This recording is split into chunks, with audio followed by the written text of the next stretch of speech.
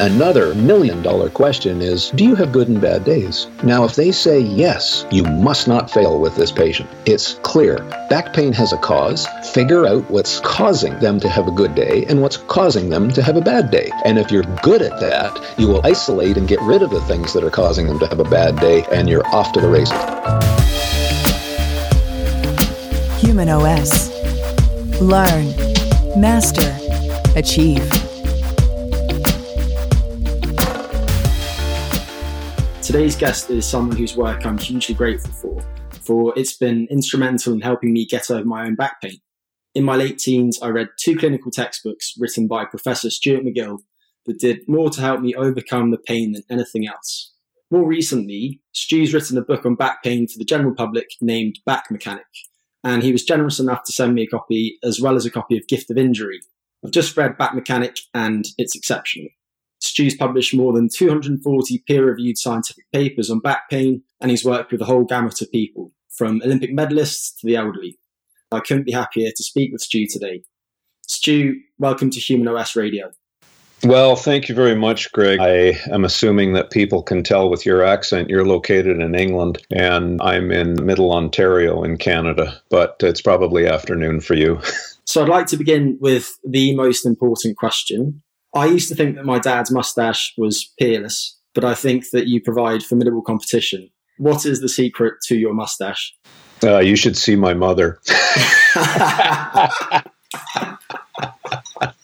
A little bit of fun on that, though. I've never been clean shaven without a beard or a mustache for close to 50 years now. And I did shave once. My daughter said, "Dad, I've never seen your face." And it took me 30 milliseconds to decide, and I went in and shaved it all off. When I went to my next speech, the people picked me up at the airport, and they were so disappointed. They said, "You're not Stu McGill." So I realized it was a bit of the showbiz trademark. So I had to grow back the mustache. The public demanded it. My dad actually shaved his off once. He's a teacher. He arrived at school the next day, and one of the kids took one look at him and burst into tears.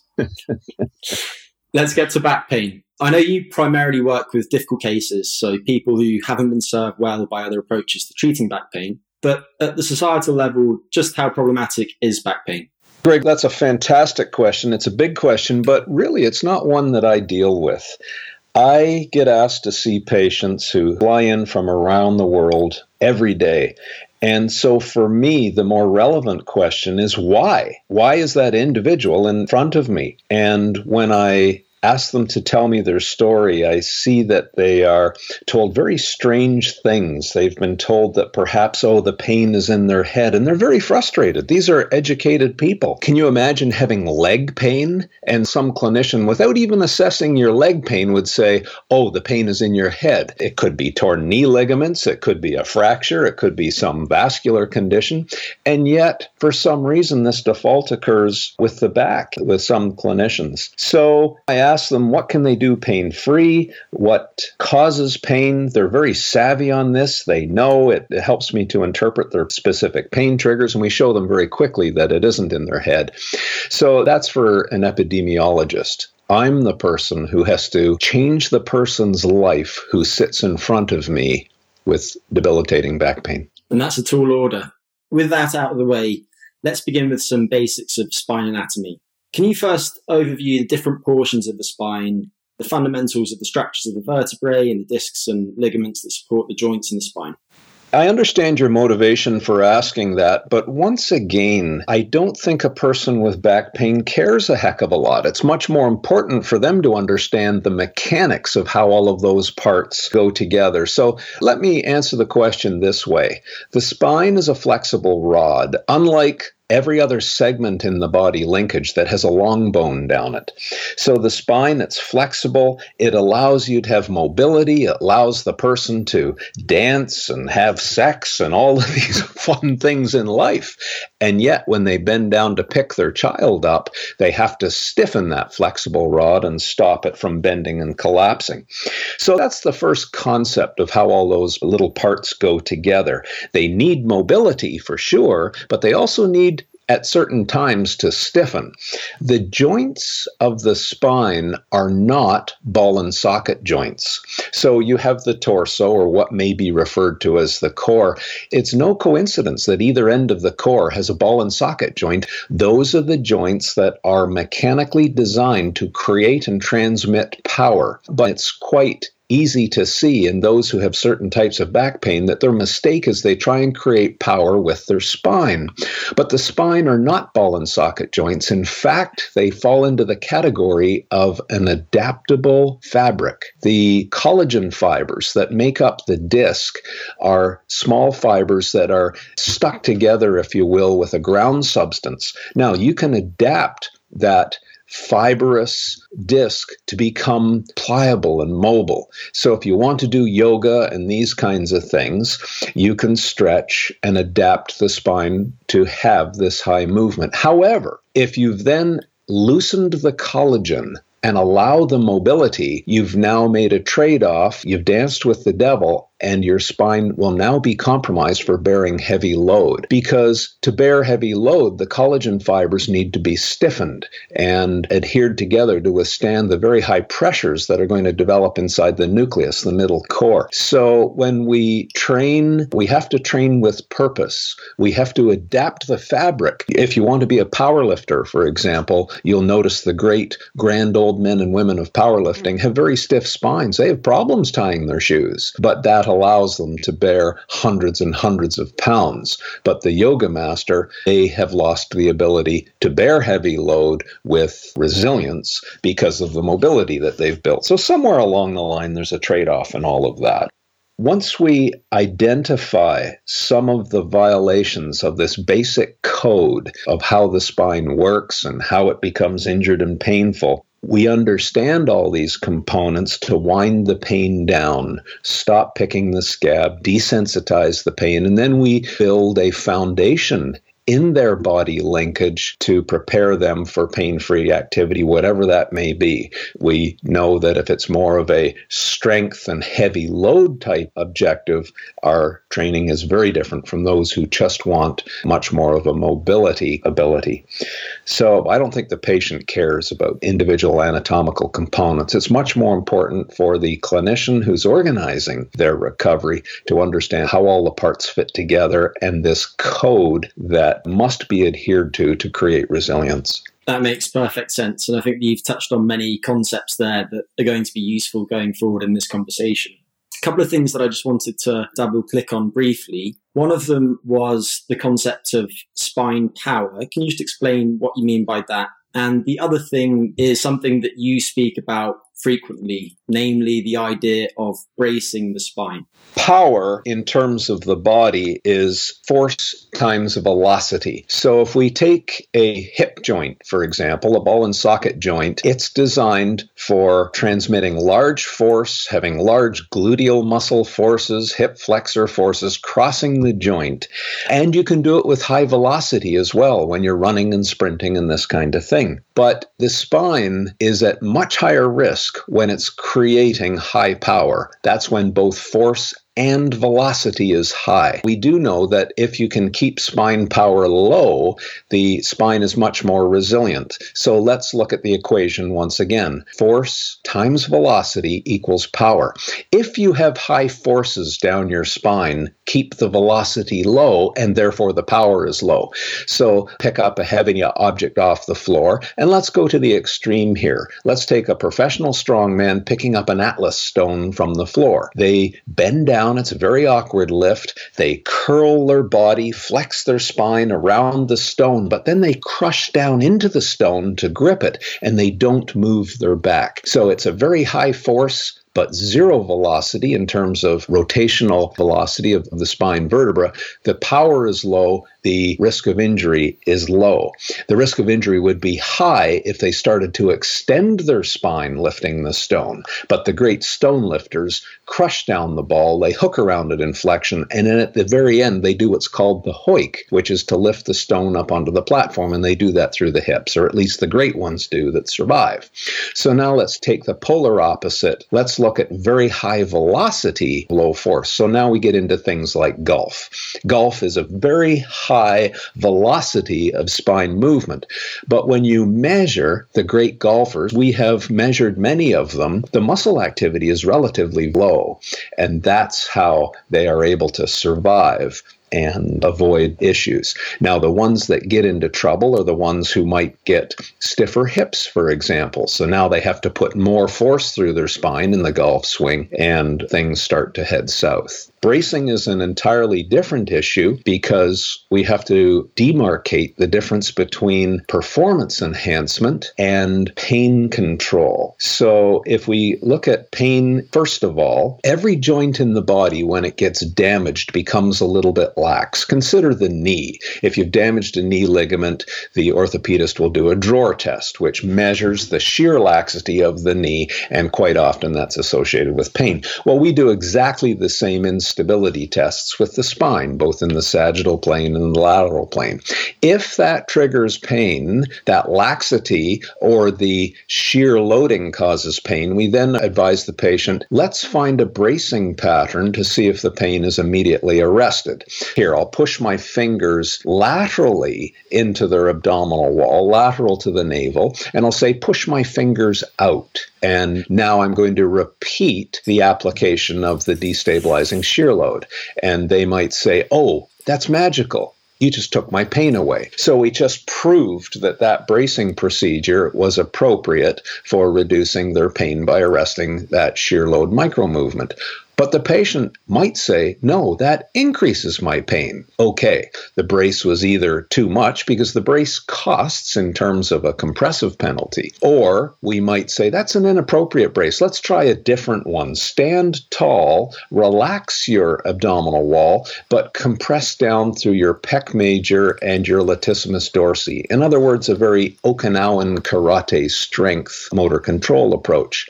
And then they might say, that's what reduces my pain. So we search for different bracing patterns, and a good clinician has many of these options in their toolbox, and they will discover immediately which way to take the patient. So there are different ways of bracing that might be appropriate for different people, and you should tune the degree to which you brace to the needs of the specific task that you're doing.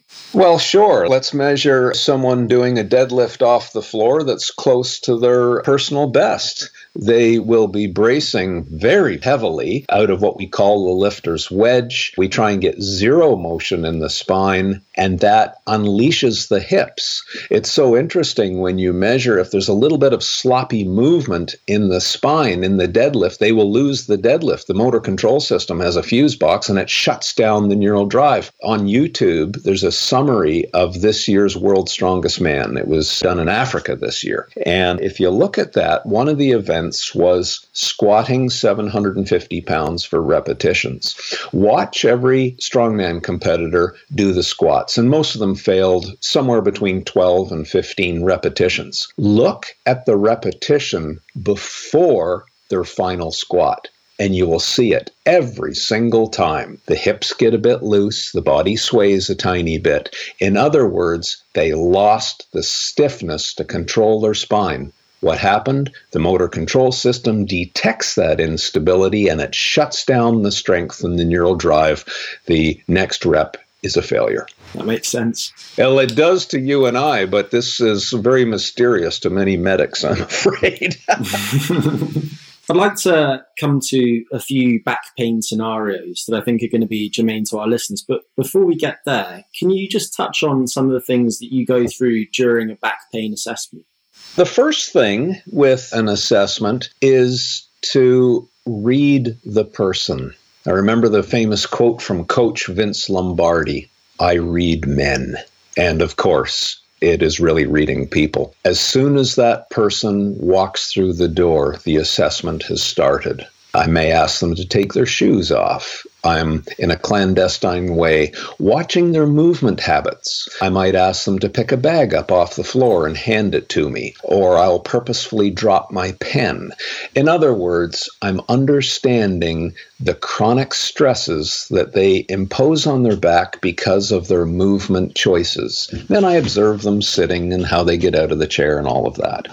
They sit down in front of a fireplace, and that fireplace is always going. People think I'm a mechanical guy and I don't pay any attention to the psychosocial aspects. They have no idea what we do. The patient sits in front of the fire. I don't sit in front of them. I sit at 45 degrees, and I say, "Tell me why you're here." And it's as open as that. And some of them tell me exactly why they have pain. They tell me what hurts, what activities they can do pain-free.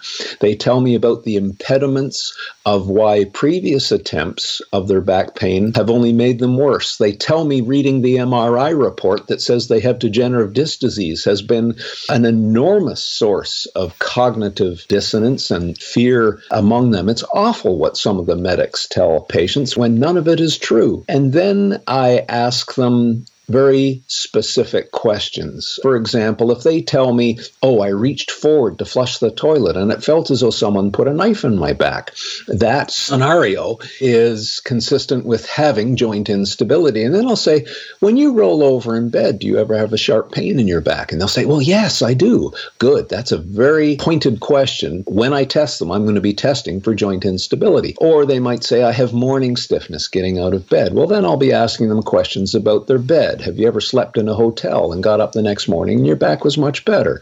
These are all indicators that the bed might be a component. Another $1 million question is, do you have good and bad days? Now, if they say yes, you must not fail with this patient. It's clear. Back pain has a cause. Figure out what's causing them to have a good day and what's causing them to have a bad day. And if you're good at that, you will isolate and get rid of the things that are causing them to have a bad day, and you're off to the races. Well, that sometimes might take 20 minutes in front of the fire. It might take 45 minutes, but the person will then say, "You're the first clinician who's ever listened to my story." It is so powerful to gain that much information. Then I take them downstairs to the clinic where we do provocative testing. Once we are downstairs in the clinic, we now have a fairly good idea of what we should be testing and assessing. So we begin by provoking the patient with very specific motions, postures, and loads, and we will find very quickly what is tolerable and what creates their pain. So now we get a fairly precise first diagnosis in terms of offending motions, postures, and loads. Are they extension intolerant or flexion intolerant or intolerant of compressive load or shear load, whatever the case may be? Let's take the example of compression intolerance. So we might have them stand, completely relax, go up on the toes, and bounce down on their heels. That creates about a 1.5 times body weight compressive pulse down through their spine.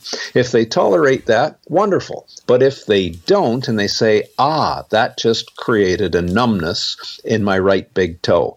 Well, we then start to know we're dealing with a sciatic nerve root at L5 on the right side from a pain pathway point of view. But then we try and mitigate it. I might poke my fingers into their abdominal wall, lateral to rectus abdominis, and I'll say, push my fingers out. Now repeat the bump. Was the pain better or worse? And if they say the pain was better, immediately we found a strategy that reduces their pain. We also have a good indication as to what the mechanism is if they report that. It's usually a micro movement at the joint because of some joint laxity and previous damage. But what happens if they say no, bracing with the abdominal wall increases their pain?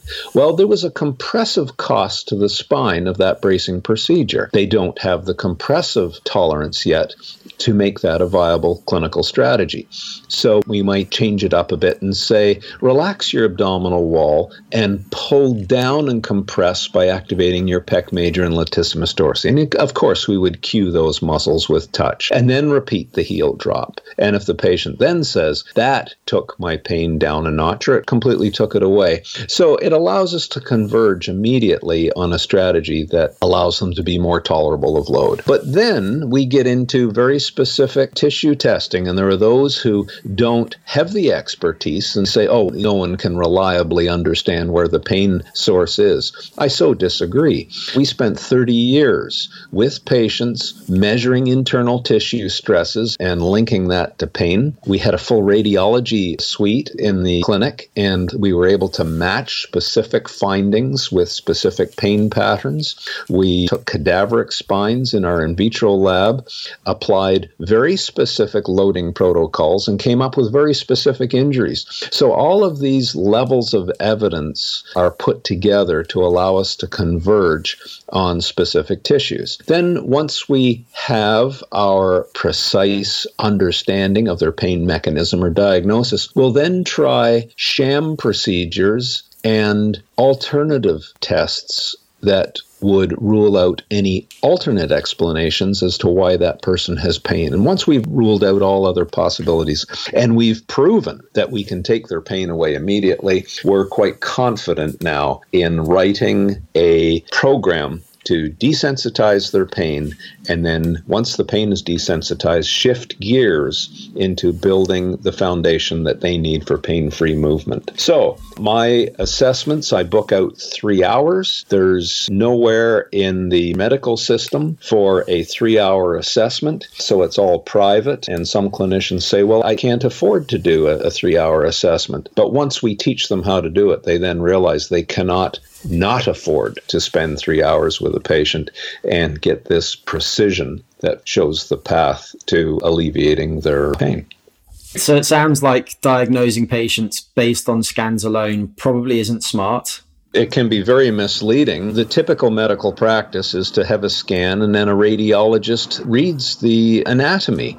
But this should be illegal in my view, because when you look at a scan, let's take an MRI image. The MRI image shows the full history of the person's life. It shows all the old scars and all the recent wounds. The wounds may cause pain, the scars do not. So you have to see and assess the patient first. And that's what allows you to interpret the medical image. And when you do that, you get a much higher concordance between the findings and what causes pain. But people who don't understand this say, oh, images aren't related to pain patterns. No kidding. They're looking at the entire history of the person.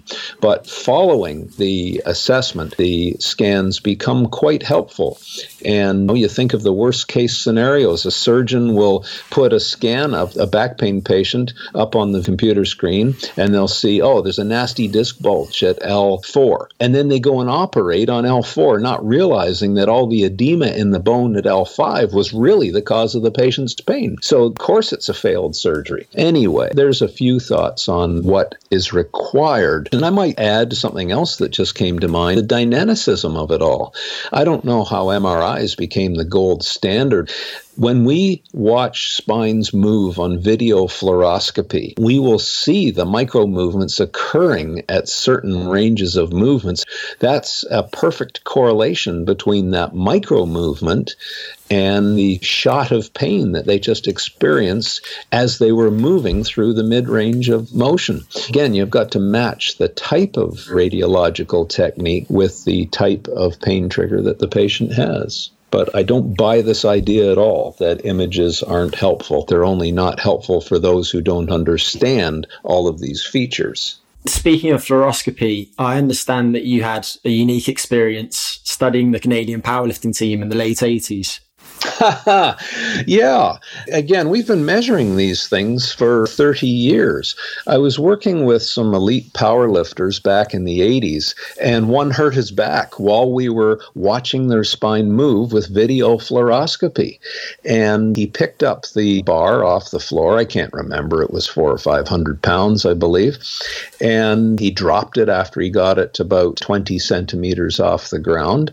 Anyway, he said, I've just hurt my back. But when we went back and watched the fluoroscopy tapes, just one joint, it happened to be L2, L3, went to its full flexion angle that we had calibrated previously and passed it by half a degree. And then it had self-corrected within about 2 seconds. So that was our first indication of a buckling micro movement leading to injury. But we've seen and documented all kinds of micro movements on video fluoroscopy since in whiplash victims and whatnot. And that allowed us to come up with tests where we will apply a force in standing and in prone. Some clinicians are familiar with the prone instability test. It's not a repeatable test. You have to have expertise to apply the test, but it certainly is a valid test in terms of showing very precisely the level of the application of shear load that replicates the person's pain triggers. And do you just briefly want to mention the distinction between shear and compression? Yes. If a person is standing upright and you put load on the top of their head, that's in line with the axis of the spine. So that is a compressive load. A shear load is 90 degrees to that. So if you were to bend forward, the rib cage is shearing forward on the pelvis, and that shear load is seen by every joint in the low back, for example. We might apply a lateral shear with a clinical technique to see if that triggers pain. But interestingly enough, more patients are triggered by the application of shear load than they are compression. And that's much more linked to joint instability. When you damage a joint, it loses stiffness, and that's universal throughout the body. And that loss of controlling stiffness is what allows the tissues to become stressed and painful. Great. So we've covered a few situations, and one of the things that I really appreciate about you is that you often find yourself saying, it depends. So I'd like to cover a few relatively common scenarios in which people experience back pain. And please feel free to take this in a different direction if you wish, but one of the ones is the kind of flexion intolerant spine typical of young adults who spend lots of time sat in offices, only to go to the gym, do a yoga class or a CrossFit workout, or sit on an exercise bike. So what might be at play in these people, and what are some of the things that they might find helpful in addressing their pain? That's a terrific question, because we're now down to a subcategory of pain. Interestingly enough, in the virgin spine, that is people who don't really report any back pain, more sitting doesn't seem to cause pain. It doesn't matter to them. They're not sensitized. But someone who gets back pain sitting, they have micro damage. Some people will say, oh, we can't find the damage. And again, my answer to that is they're not thorough enough in their techniques to document the damage. Over our years, we would damage spines and we'd take an MR of them, or a plain film, or a micro CT, and the damage may or may not show, but eventually we'll then go through a micro dissection, and the whole vertebra just falls apart once you cut through the bone periosteum. It has been so fractured at the micro level of the small trabeculae and whatnot. So people who say there's no tissue damage, they just don't have the bench experience in that particular case. But let's take the person now who sits at work and then they go to yoga class or CrossFit workout, to use some of your examples, and they use poor technique and they overload the joints. There's 2 or 3 pathways to get a disc bulge. One of them is to repeatedly flex the spine while you're under heavy load. So if you do repeated deadlifts and allow too much spine bending, over time the collagen fibers of the disc will delaminate and you've got a good risk of creating a posterior disc bulge. Now, when you sit, the spine flexes, puts posterior pressure on the disc bulge, and all of a sudden back pain occurs, and it might become intolerable after 20 minutes. But if that person was to understand that and sit with a lumbar support to preserve that curve, even though they had that damage, it might not become painful because they avoided flexion while they were sitting. But anyway, there's a start on people who sit. So if you sit a lot, be good to your spine in the gym by using good technique. Sit with a lumbar support. If you sit all day, chances are the tone of the muscles around your hips will change, and people dismiss this. But again, we've measured it. Hip pain and back pain, as a generalization, causes neurogenic facilitation of the psoas muscle. People refer to that as a tight psoas, and it causes neurogenic inhibition of the gluteal muscles. So when they stand up out of a chair, they use their hamstrings and walk their hands up their thighs. It's a dead giveaway, but they can address their hips through specific mobility and training exercises of their hips. So anyway, a lot can be done if you recognize these common patterns of prolonged sitting. Just to pick up on something there, Stu, one thing I'm interested in your thoughts on is what to do between sets at the gym. I did an undergraduate and a master's at Loughborough University, and it's an incredible training facility. There are loads of very high caliber athletes.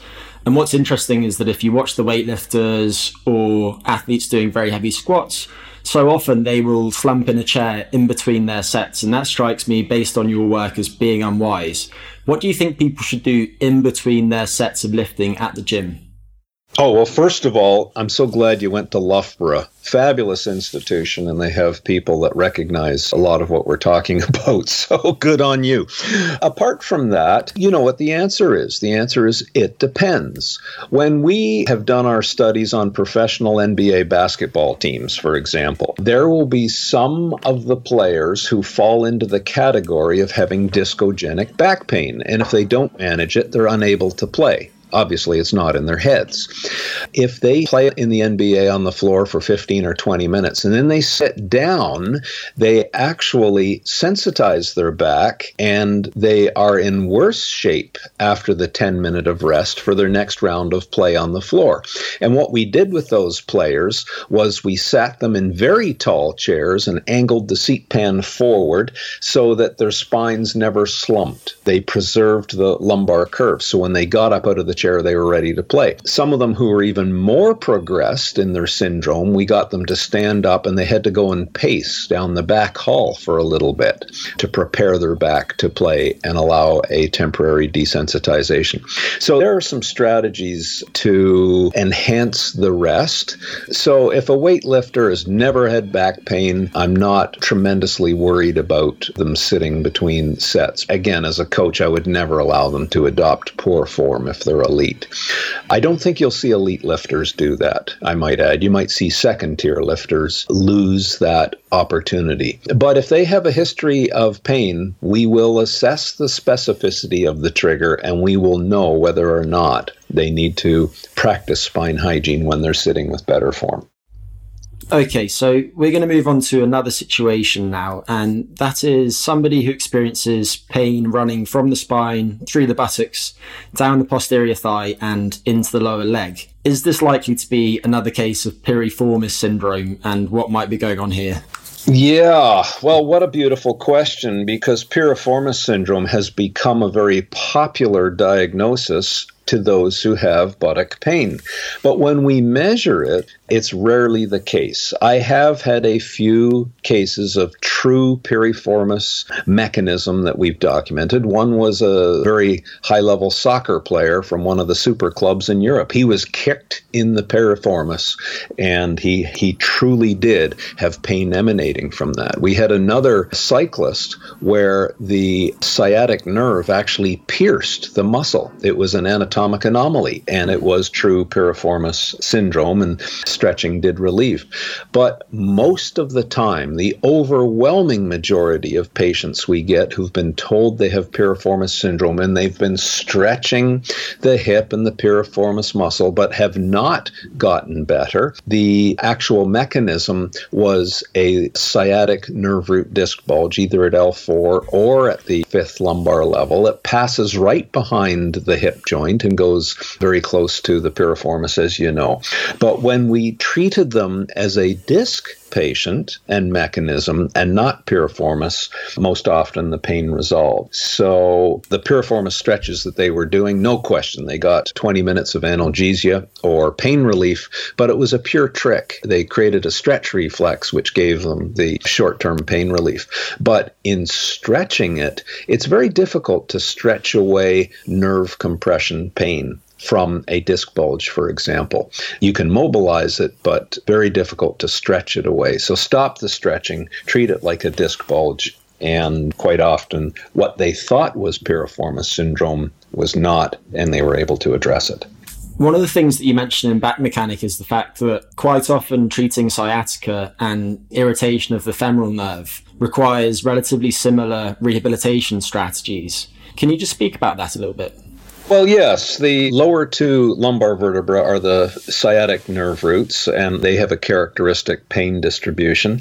But L1, 2, and 3 have a femoral root association, and typically it runs down the front of the thigh and doesn't often go to below the knee. But then, if we suspect a femoral root, we provoke the femoral root, and it's usually a prone test.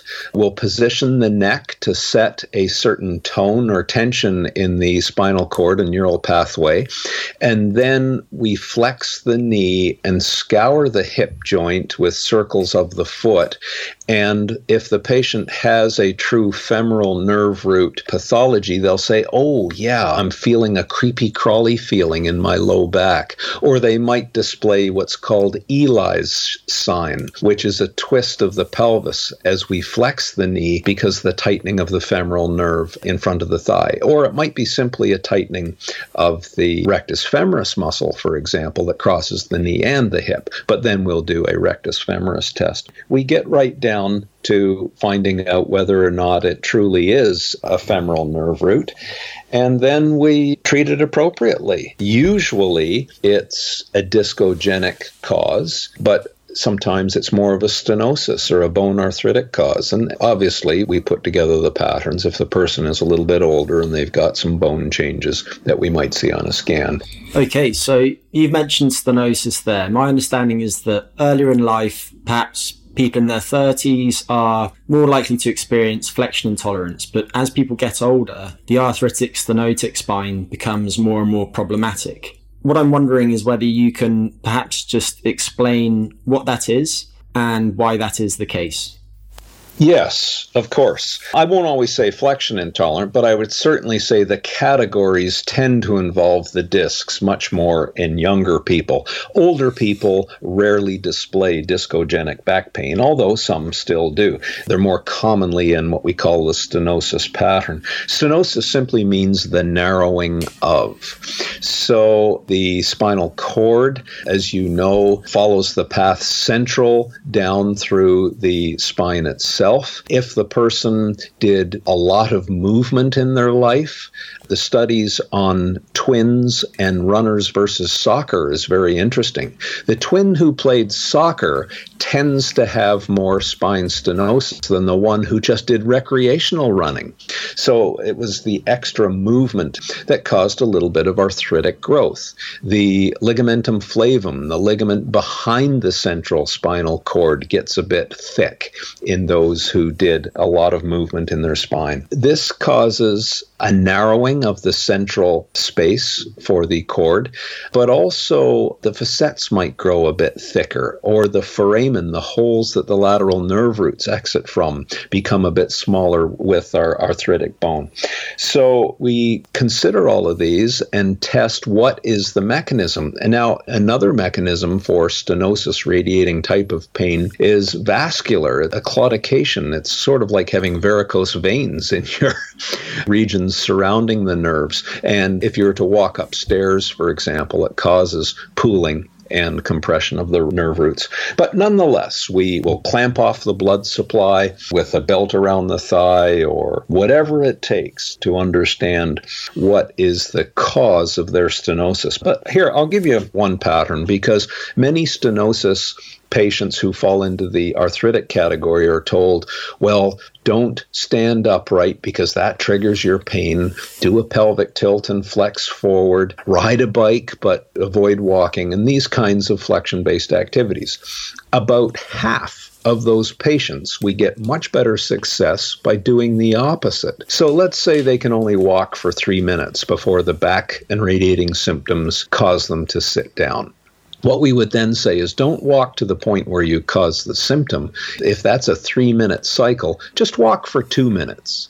Do it in a park, and then walk over to the park bench, put the heels of your hands on the back of the bench, and stand up nice and tall but then allow your hips to come towards the back of the bench. In other words, you're creating a traction with extension. Half of those patients hold that position for 30 or 40 seconds. And then when they stand up, they say, you know what? I'm restored. My symptoms are now reduced. We say, fabulous, go walk for another 2 minutes. And keep repeating what we call the park bench decompression strategy with interval walking. Well, if they do that 10 times, for the first time now, they've just had 20 minutes of pain-free walking. And if we can keep that going, they will extend, usually, their walking times. Again, I keep getting back to this common theme. Understand the pain mechanism, treat it with precision, and your results greatly increase. And one thing I'd just like to ask you about is traction specifically. I suspect that you're asked about that relatively frequently by people, whether tractioning the spine is wise. Is it wise in the arthritic stenotic spine and any other conditions?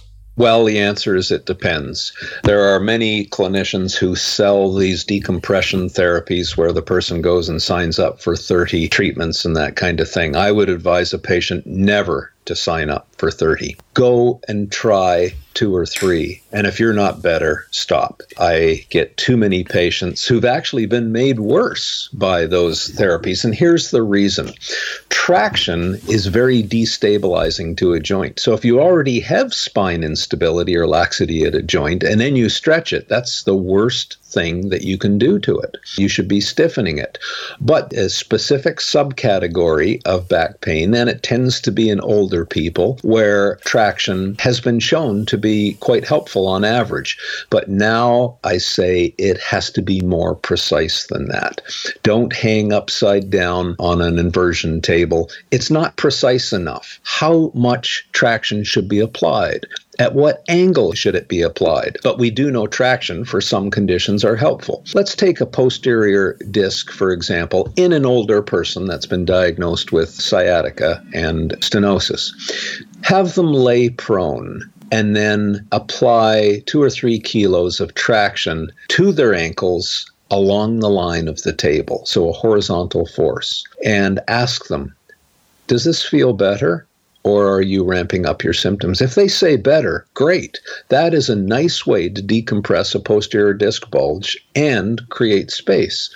If they have a femoral nerve root overtone, though, and you bend the knees, do you see one is exacerbating a femoral nerve root by putting too much tension on it, and the traction might be very helpful. So that's why I say to have a skilled clinician apply the traction is much more precise than a decompression table. So bottom line, it depends, but a skilled clinician will test and then be guided as to what precisely to do.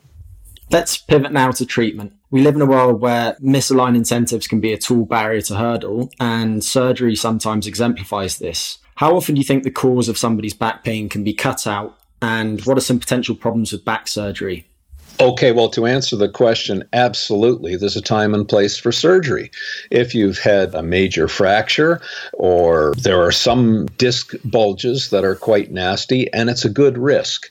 But I have an entire chapter in my book, Back Mechanic, that is a checklist that people go through to measure the risk that they're going to take in that surgery. Some of the worst patients we get, the most difficult challenges, are those who've had spine surgery when they never should have, and the scarring tissues have grabbed onto a nerve root and they have what we call arachnoiditis, which is a terrible condition. They move their hand a certain way and it causes raging back pain from the nerve tensions. So if you're going to take the risk, please make sure that it's a good risk and go through the checklist. But now I've got 2 things to say. Surgery works in a lot of people simply because it's forced rest. You know the client or patient that comes in and you say, well, tell me about your daily routine. And they say, well, every day I go to the gym and I ride the elliptical bike for 20 minutes and then I do X and then I do Y. And I say, well, I think I know why you have back pain. You're just overdriving the system all the time. Back off for a while. And they say, oh, no, I can't do that. My mental health requires me to do all this aerobic work. And then I'll say, okay, well, you can have surgery, but tomorrow you won't be on the elliptical trainer. You will be, for the most part, in bed. And every 2 or 3 hours, you're going to get up, take a short interval walk to the toilet, and that kind of thing. And then the next day, you're going to add a little bit more activity. So slowly, you're going to build yourself back into activity. But the point of it all was forced rest. Let's mimic that. Instead of doing the surgery, we're going to do what we call virtual surgery. And I make a grand deal out of it. I say, good, there you are. There's your surgery. Now, tomorrow, you're going to behave like a post-surgical patient. You're going to learn to move well, have graded exposures to load, and we're slowly going to build you back. Now, I can stand by this statistic, and that is when people do that, 95% of them will avoid surgery. So that's 19 out of 20 patients who've done all this physical therapy and chiropractic and seen the shrink and the surgeon and everyone else. You've been told surgery is the only thing that's going to work, but try virtual surgery. 19 out of 20 will avoid the surgery. So that's a pretty impressive statistic that I've measured. We follow up with every patient that we ever see, and I can stand by that. You spoke at length about not picking the scab, and some people, probably all of us, need to relearn how to move to keep back pain at bay. I love your use of the term spine hygiene. I often find myself speaking about sleep hygiene. Can you touch on some key spine hygiene strategies that people with back pain can put to use? You just caught me. I just changed my position in my chair and sat up. There's an example of spine hygiene. So, going back to the scientific principle, pain sensitization comes from cumulative irritation. So you may have heard of chronic low back pain. I think that is such a poor term. Most people do not have chronic back pain. What they have are repeated, acute mini insults to their back all day long because of the way that they move and sit, etc. Once we understand the pain-causing insult from the testing, we then give them a movement technique to avoid it. Those techniques are called spine hygiene. How to get up and down off the floor. How to get on and off the toilet. How do you tie your shoe? Let's take that one, for example. So let's say they have discogenic back pain or pain caused by flexion, and we narrow that right down to say very precisely you have a dynamic disc bulge. In other words, when you walk, it's relieving. Sitting causes your pain. But when you bend forward, we measure this. That creates hydraulic pressure on the posterior part of the disc and on the disc bulge. And then I'll say, tie your shoe. And if the person sits on a chair and bends forward and ties their shoe, they've just replicated the mechanical cause of their pain. But if we then show them a basic spine hygiene technique, stand tall, put up one foot on the chair. So you're doing a lunge, basically. Take your hips down to the target. Let your knee that's on top of the foot on top of the chair drift forward. The stance leg knee bends, you take your hips down to the target, you keep your spine nice and tall, and now you tie your shoe. So now there's a spine hygiene technique that eliminates the documented pain trigger. We've stopped picking the scab, and we've allowed that tissue now to continue its desensitization. So there's an example. We teach people basic forms of movement and every single thing in life except swimming, wrestling, and doing jujitsu.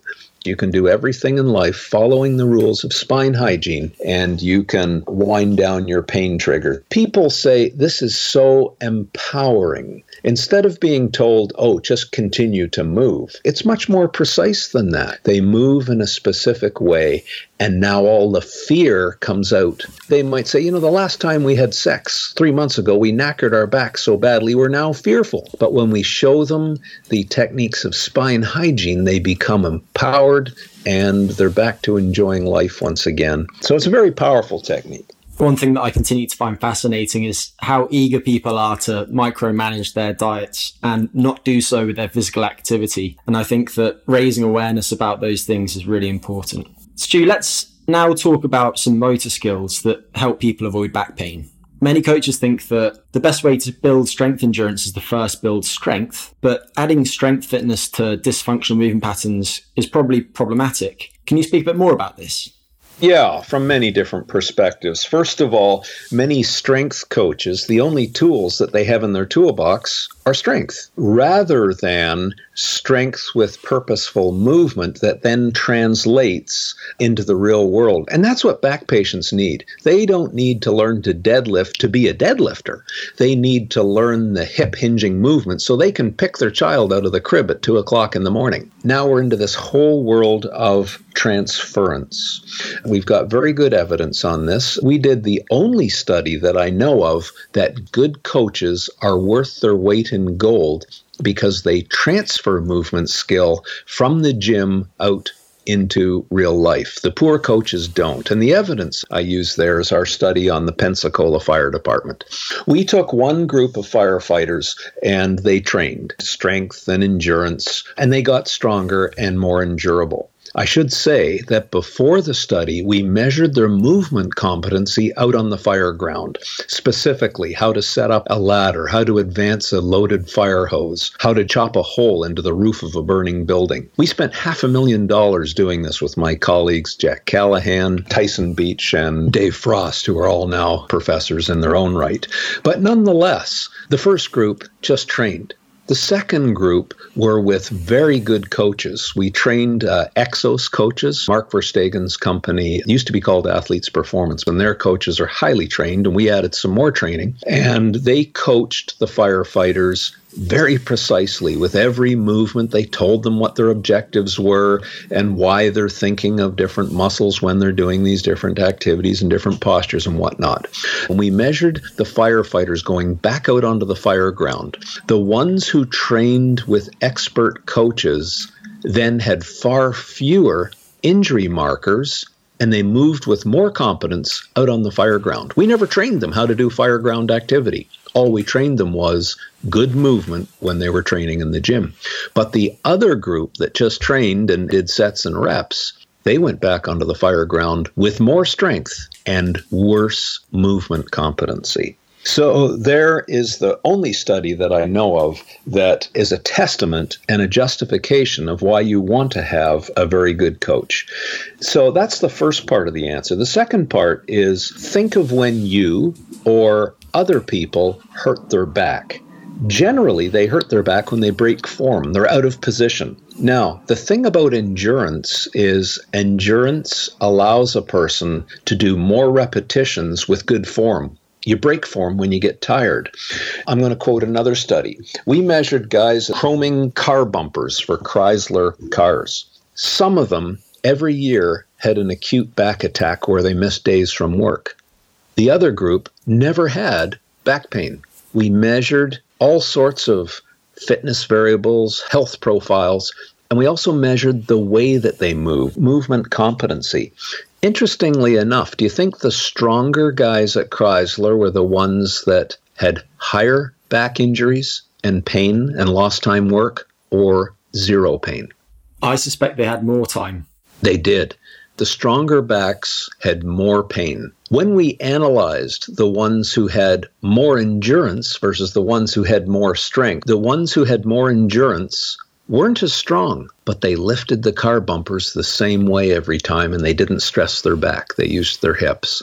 The strong guys used their backs, and then they broke form as they got more tired throughout the day. The worst combination for risk was to have a really strong back with poor endurance, and you break form very quickly. Whereas the resilient ones had much less strength and much more endurance, and they kept better lifting form all day long.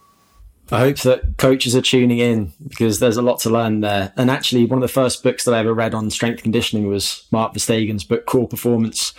I've benefited a lot from incorporating variants of your big three in my own training. Can you tell us more about what these big three are and also the concept of super stiffness? Okay, those are two quite different things, I think. Over the 30 years, I was always seeking the best exercises that spared the spine for people with back pain, but really created the foundational athleticism that we were seeking. So I was trying to find exercises that didn't cause much compression or shear load, but created stiffness and stability. We had to engineer out those joint laxities that were causing the pain. The three exercises that kept bubbling up to the top every time we ran an exercise trial were the bird dog, the side plank, and the curl up. Now, I'm going to backtrack just a little bit. If you're an engineer and you know how to build a bridge, the loading on a bridge is called a three-point bend. Either side of the bridge is held up, the traffic going down the middle causes the third point of bend. But there's no shear load in a three-point bend. So if you do a side plank, that is a perfect three-point bend. When you consider a bird dog, it's supported on one arm and one knee, with the spine in the middle forming a three-point bend.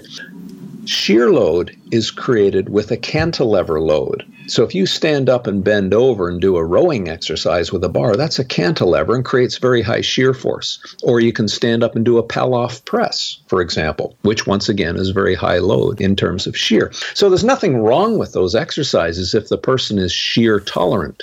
But most back pained people are not. You have to build that over time and let the adaptation take place. So it was a matter of honing those three exercises, coming up with specific sets and reps for different populations, and all this is guided in back mechanic. And here I learned a lot from the Russian exercise and rehabilitation science. So we prescribe it on what I called the Russian descending pyramid. They were so clever with organizing sets and reps for maximum effect. Say you have someone who's had a knee replacement. They can't get down on their hands and knees. Great. We will modify the bird dog to a standing position, and you do that supporting one arm on the kitchen table, for example. That's the start on my answer on the big three. When we get into a discussion of super stiffness, that came from people asking me, well, you've worked with top MMA fighters, power lifters, many, many different Olympic sports. What is common among the great athletes in terms of their back? And I wrote down what was common, and then there was commonality to those 9 points. And it all had to do with what we called super stiffness in their back. But in order for people to get a good understanding of what I'm going to talk about there, can I introduce the three key elements of spine stability? Because very few people understand what spine stability is. Yeah, please do. All right. There's lots of people who are hand-waving about spine stability, but there's only been 3 or 4 universities that have actually measured spine stability, and we were one of them. Here are the first 3 essential, non-negotiable components of spine stability. Let's take a pushing exercise, and let's say you're a very impressive bench presser, and you can bench press 300 or 400 pounds. But if you stand up and push an opponent or push a heavy door, let's use the bench press muscle, which is the pec major muscle. It crosses the shoulder at the front.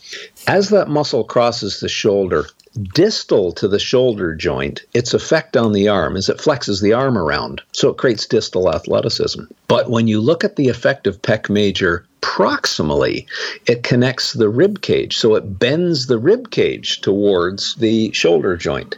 So if all you use is your bench press muscle, your core rotates and collapses. It's called an energy leak. You are useless in using that bench press muscle in a push until you create proximal stiffness. You lock down the core by muscular bracing patterns, so 100% of the athleticism goes distally to the ball and socket joint. So now the arm pushes with competency and your spine doesn't collapse and bend towards the joint. So do you see how all movement in a linkage like the body requires proximal stiffness? Simply take your finger and wiggle it back and forth as fast as you can. You had to stiffen your wrist to get that competency. So the mother of all proximal stiffness and control is the core. To run fast, etc., you need it. I'll give you another very impressive piece of evidence. Go to the neurology ward and find a young girl who has a paralyzed quadratus lumborum. That's a big muscle that runs down either side of the spine. What cannot they do? Walk. You can't even walk without sufficient core stability. If they have a paralyzed right side quadratus, they can stand on their right leg and swing their left, no problem. But when they stand on their left leg and swing their right leg, the whole pelvis collapses down on that one side because the quadratus lumborum is needed to hold that pelvis up. So do you see how important proximal stability is? Because without it, you can't even walk. That's the first element. You have to create through appropriate motor patterns, proximal stiffness to unleash distal mobility. It's non-negotiable. The second element of core stability is one that we already discussed, in that the spine is a flexible rod.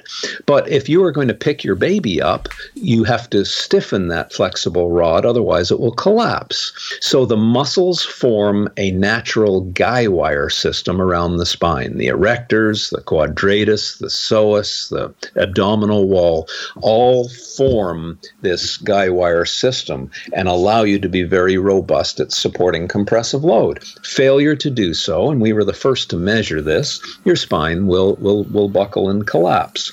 And we see all kinds of buckling behavior in people with back pain. So stiffness is required, and it must be appropriate to match the demands. But stiffness comes at a cost. Too much, and you start to overload the spine with compression. The third key element to core stability is any kind of joint damage, particularly to the spine, causes the disc to lose a little bit of height. Or not every kind of damage, but it's a very common sequelae to overload. Once that disc loses a bit of height, the joint becomes a little bit loose and a little bit sloppy, and it allows micro movements. And the patient who has these micro movements might report migrating pain. For example, on one day it's their right toe that goes asleep when they move a certain way. The next day, they have left-sided back pain. The next day, they have something else. This is a sign of micro movements as the joints are triggering different pain pathways. But if they can organize appropriate stiffness, and you coach this through trial and error, they can engineer out their pain. And we published a paper in Spine, the top orthopedic journal. 4 top athletes, an Olympic volleyball player, a top power lifter. When we changed their stiffness strategy, they eliminated their pain immediately. And some of the docs were very surprised to hear this, but once they understood the micro-movement story, they got it. Now I can answer, with that background, this idea of super stiffness. There was a time a few years ago where some of the therapists were believing the story that, work on transverse abdominis, this will help your back pain. Well, when we measured that, it didn't create sufficient stiffness to reduce pain. And of course, after a while, the efficacy studies showed full super stiffening kinds of patterns were much more efficacious.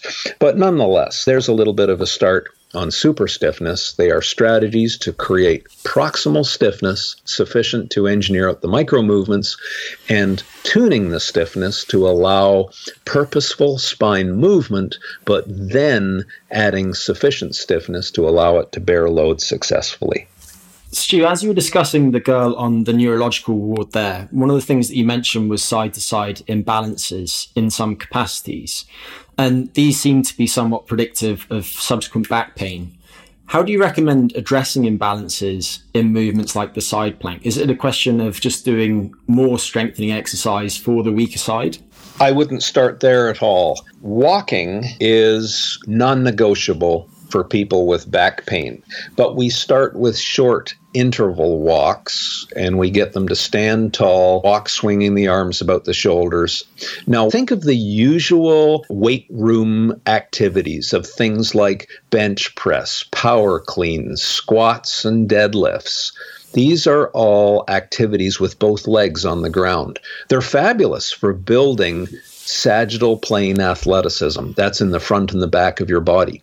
But not one of those exercises had the individual stand on one leg. Well, I've already described that standing on one leg creates frontal plane athleticism, side-to-side athleticism, which is so important for people with back pain, but also so important for people like rugby players and strongmen, people who spend time loaded on one leg.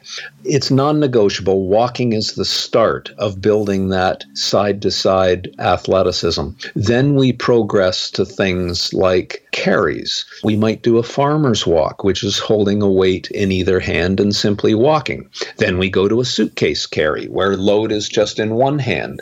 Then we might go to a bottoms-up kettlebell carry, which really adds much more challenge to the stabilizing element of the spine. So it starts out so simple, and then the sky's the limit. But you must have a balance of athleticism in all three planes of your spine to extend this resilience to pain-free movement. And once again, I criticize those so heavily who say, oh, just exercise. No, it's much more expert than that. Balance up and tune the back and make it resilient for all kinds of things. They just leave so much potential on the floor, and it's very troublesome. One of the effects of the big three is this acute reduction in micro movements. Do you ever use them as part of a warm-up, as a protective measure? Oh, absolutely. We did several studies. This was in my twilight years as a professor. The grad student who led this was one of my master's students called Ben Lee.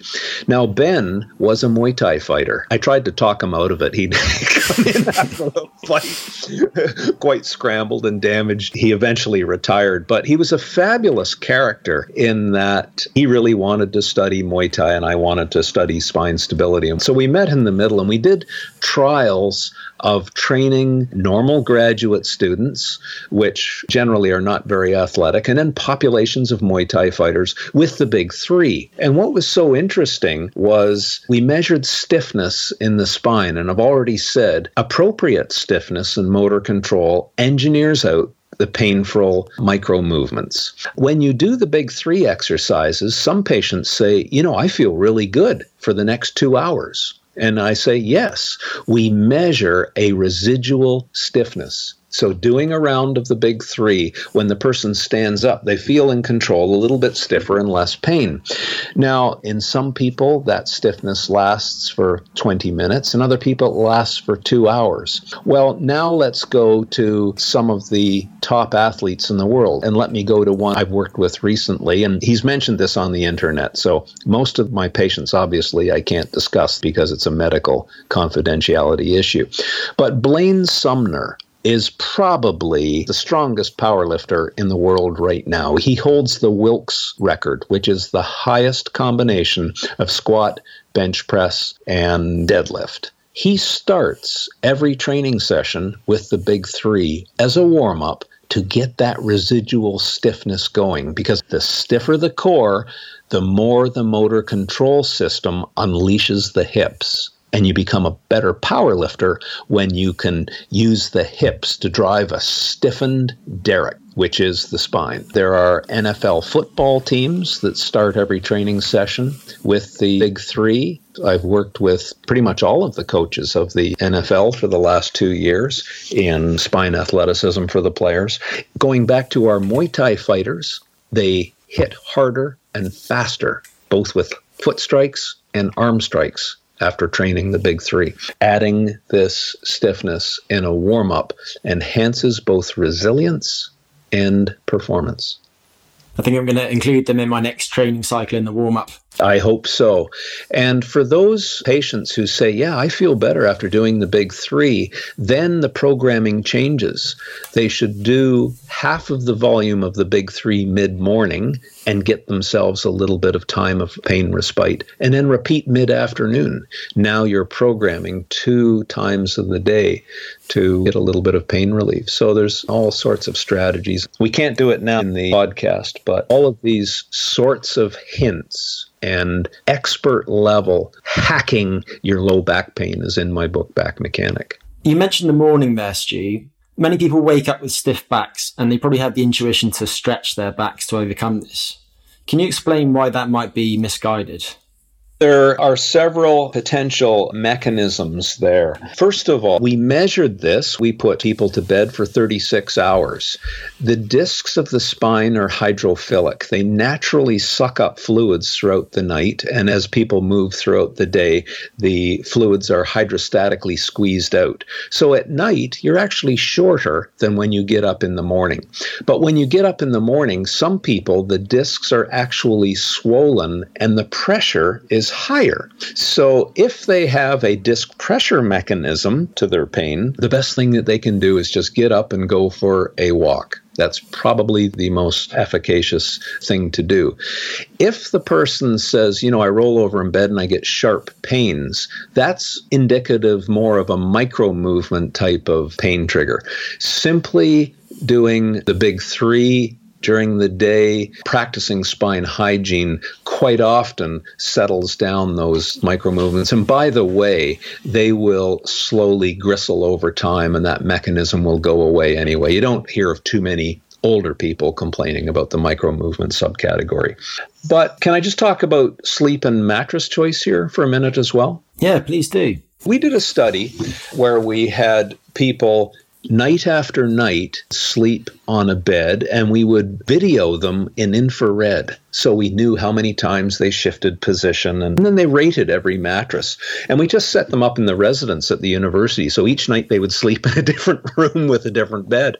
And it was so interesting how bodies are different from both an orthopedic perspective and from a neurological perspective. The heavy male who snores, typically they do well sleeping on their back, and they don't change position very much. And when they slept on their back, a lot of them preferred the kind of memory foam mattress. The heat of their body caused them to depress down into the mattress. And as long as they didn't move position, they found that most comfortable. But now we take a person who's built more like you and me, perhaps. We're a bit more angular. In other words, we have high hips and shoulders and a little bit of a narrower waist. Typically, we change position in bed throughout the night. We don't do well in the memory foam beds because people sink down into the beds. And when they change position, they actually have to work to climb up out of the depression. We would do much better with a firm mattress and a softer pillow top to mitigate the stress points under places like the hips and shoulders and put a pillow between the knees. There are other people who spine position matters a lot, and then when they lay in bed and the bed is a little bit sloppy or unsupportive of their spine, they get pain triggers through that deviation. Let's take a person who lays on their back and they get low back pain. They might have large buttocks, for example. Have the person place their hands palms down under their low back. If that provides relief, we would then say, place a folded towel under your low back, and chances are you will wake up with less pain. We actually have a product called the Prop Air, which is made for sleeping, that people inflate and tune to neutralize the stress deviations on their back while they're sleeping. Another thought just came to mind. As we go around the world, we'll find beds change based on culture.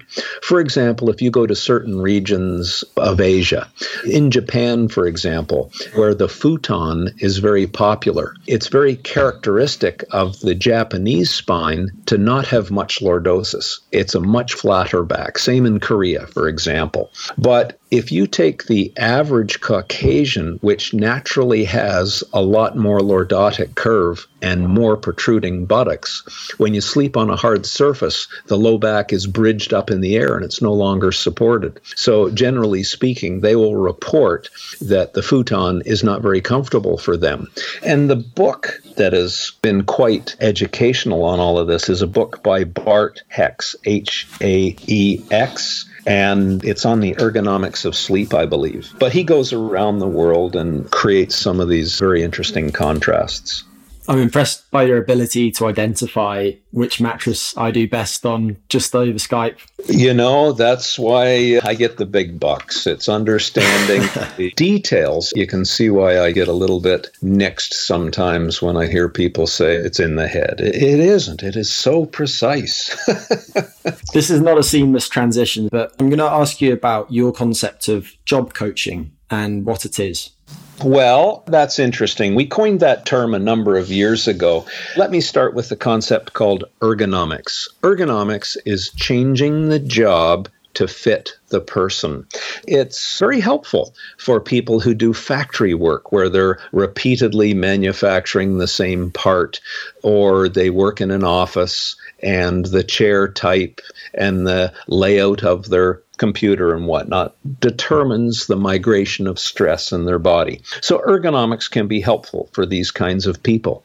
However, it was only ever half of the equation. Let's take someone who's a construction trade worker, a fisherman, a lumberman, a plumber, a police officer, someone in the army. They can't use ergonomics. The only thing they have is how they move their own body. So job coaching for us became this blend of ergonomics plus coaching of the individual's movements to minimize stress points and manage their biological tipping points. And we've done this with several groups to measure the efficacy. We did a study at a tire manufacturing plant. We put in 2 of our people and they became job coaches. They worked with the public health nurse at the factory. Now, historically, the factory was spending about $1.25 million a year on back pain claims. After we put in job coaching, so a little bit of engineering of the job, and then personal training of the person's movement patterns, the costs of subsequent back injuries in the years dropped to about $250,000. Interestingly, it cost us $250,000 a year to put in the program. So it cost $250,000 to save $1 million. It was a 4 times payback. We've done the same thing with fire departments where the average cost of a firefighter's back injury per fireman's incident was about $40,000.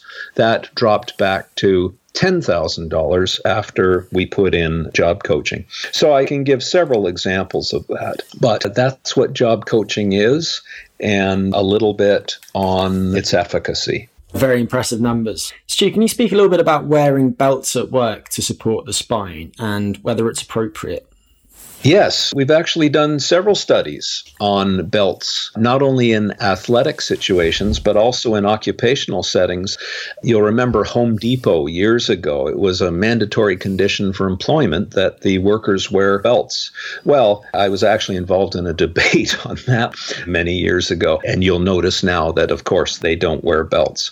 Well, let's look at some of the potential benefits of wearing a belt. There is some evidence that wearing a belt acts like a string around the finger, and it reminds people to use movement competency or good mechanics while they're doing physical work. We also know that with elite lifters, you can lift a little bit more load if you're wearing a belt. It adds more proximal stiffness to the core. But then when we look at the downsides, for example, when you do a study of workers who wear a belt and then they stop wearing a belt, this was a study done at American Airlines, the incidence of back injury was elevated once they stopped wearing a belt, leading us to conclude that there's some element of dependency on the belt.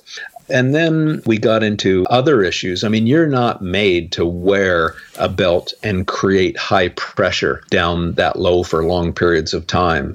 There is concerns about elevated incidence of varicose veins in the testicles and these sorts of syndromes associated with long-term belt wearing. But I was then asked by some different branches of different governments and also large corporations to write a policy statement on belt wearing prescription. And in a nutshell, it was this. If you get an individual who needs a little bit of stiffness for a temporary period of time, prescribe a belt. But no one gets a belt unless they've been thoroughly assessed, they've been coached on job coaching on how to do their job more safely, they've committed to an appropriate exercise program to start building some athletic resilience in their back, and that they slowly wean from the belt. But we're dead against universal prescription, say, in a workplace. It's not the answer for back pain. Lifters are always interested in being able to lift more weight and will do anything to that end. Should they just save belt use then for maximal efforts? That's probably a pretty good guideline, yes. If you want to win, wear a belt. Okay. Another ropey transition. Even though it's so important, you're one of few people who studied sex. Can you tell us about The Economist's report on your work and some of the key takeaways for people who have back pain during sex? Yes, we did the first study on couples having sex in the clinic, and it made the front page of The Economist. If I can remember the title, it was Broke Back Mounting Sex and Backache, which was kind of a cheeky term.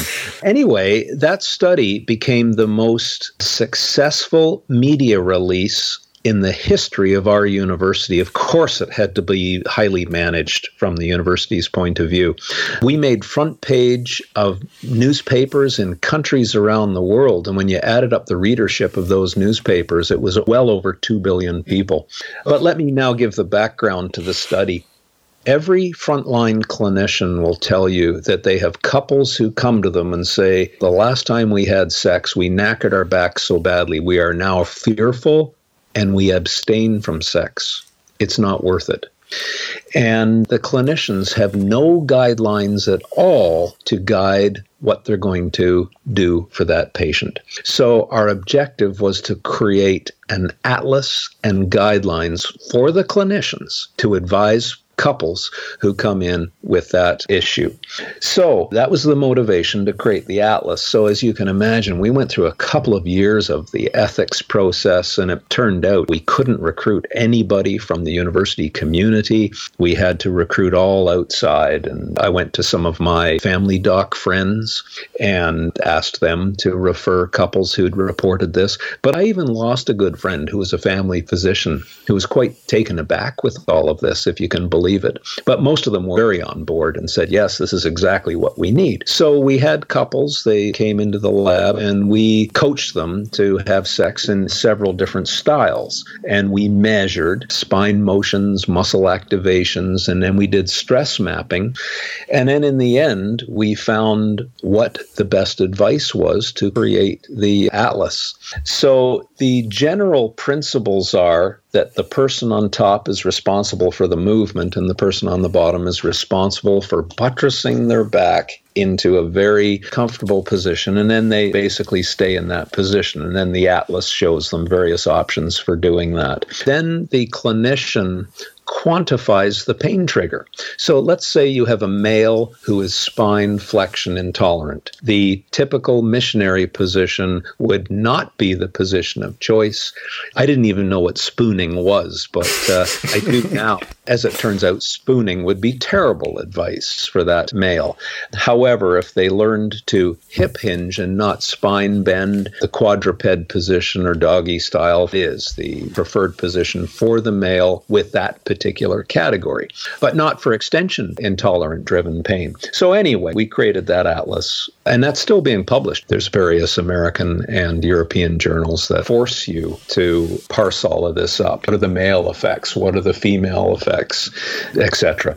It's very important work, and congratulations on all of the media attention. Sex seems like a good note to end on, but before I ask where people can find you, is there a question that I should have asked but have skipped? You mentioned it at the very beginning that our approaches have helped you, but also some of the meditation that you do, which is quite interesting. Meditation is not my area of expertise, but I certainly won't dismiss it. But where I do get concerned is those who say, I only do meditation for my back pain. And meditation is never a replacement for the mechanical approaches that precisely address the pain trigger. They certainly can augment the person's state of relaxation. And some of the evidence that I'll give is there's some very nice work done by my colleague Bill Maris at Ohio State University, where he created a link between personality type and certain types of back pain via the reaction. In other words, he would bring in people, they were workers doing factory jobs, and then he did a personality profile of each worker. Then he had another person, the workers never knew this, but it was a boss who came in and yelled at the workers. Well, he had instrumentation measuring the workers. When the timid personality was yelled at by the boss, they had a visceral response to that stress. They clamped up their body, the muscles contracted, they loaded their joints. In other words, there's no distinction between psychological elements of pain and body reaction and the physical. They're all one. So interestingly enough, they stressed their backs because of their personality. The next personality type would be a more overt type of personality. When they were yelled at, it didn't create that visceral reaction. And I know I have a very dark side that I have to keep control of. And I will have a visceral reaction to certain types of stress as well. And it's the meditation or the philosophical approach that mitigates the physical reaction to that stress, be it mental, be it a social stress, etc. So, as I said, it's not my area, but I know enough about it that we don't dismiss it, not at all. So it's potentially a useful adjunct treatment. Well, of course. But, the answer is it depends. It will be quite important for some and irrelevant for others. But at least doing the assessment. When we do an assessment, we have a few checkoff boxes where I'm recording their personality type. I will stress them with certain questions. I want to see the reaction. And again, people think all we do is a physical assessment. Not at all. We're reading the person the whole time. Finally, Stu, what's the best place for people to find your work?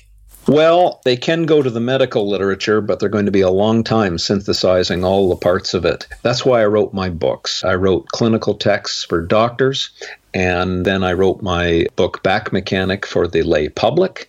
I wrote Gift of Injury for the strength athlete recovering from back injury. I wrote that with world-class powerlifter Brian Carroll. So for those books, we have a few videos as well. If they go to backfitpro.com, and it's just how it sounds, backfitpro.com.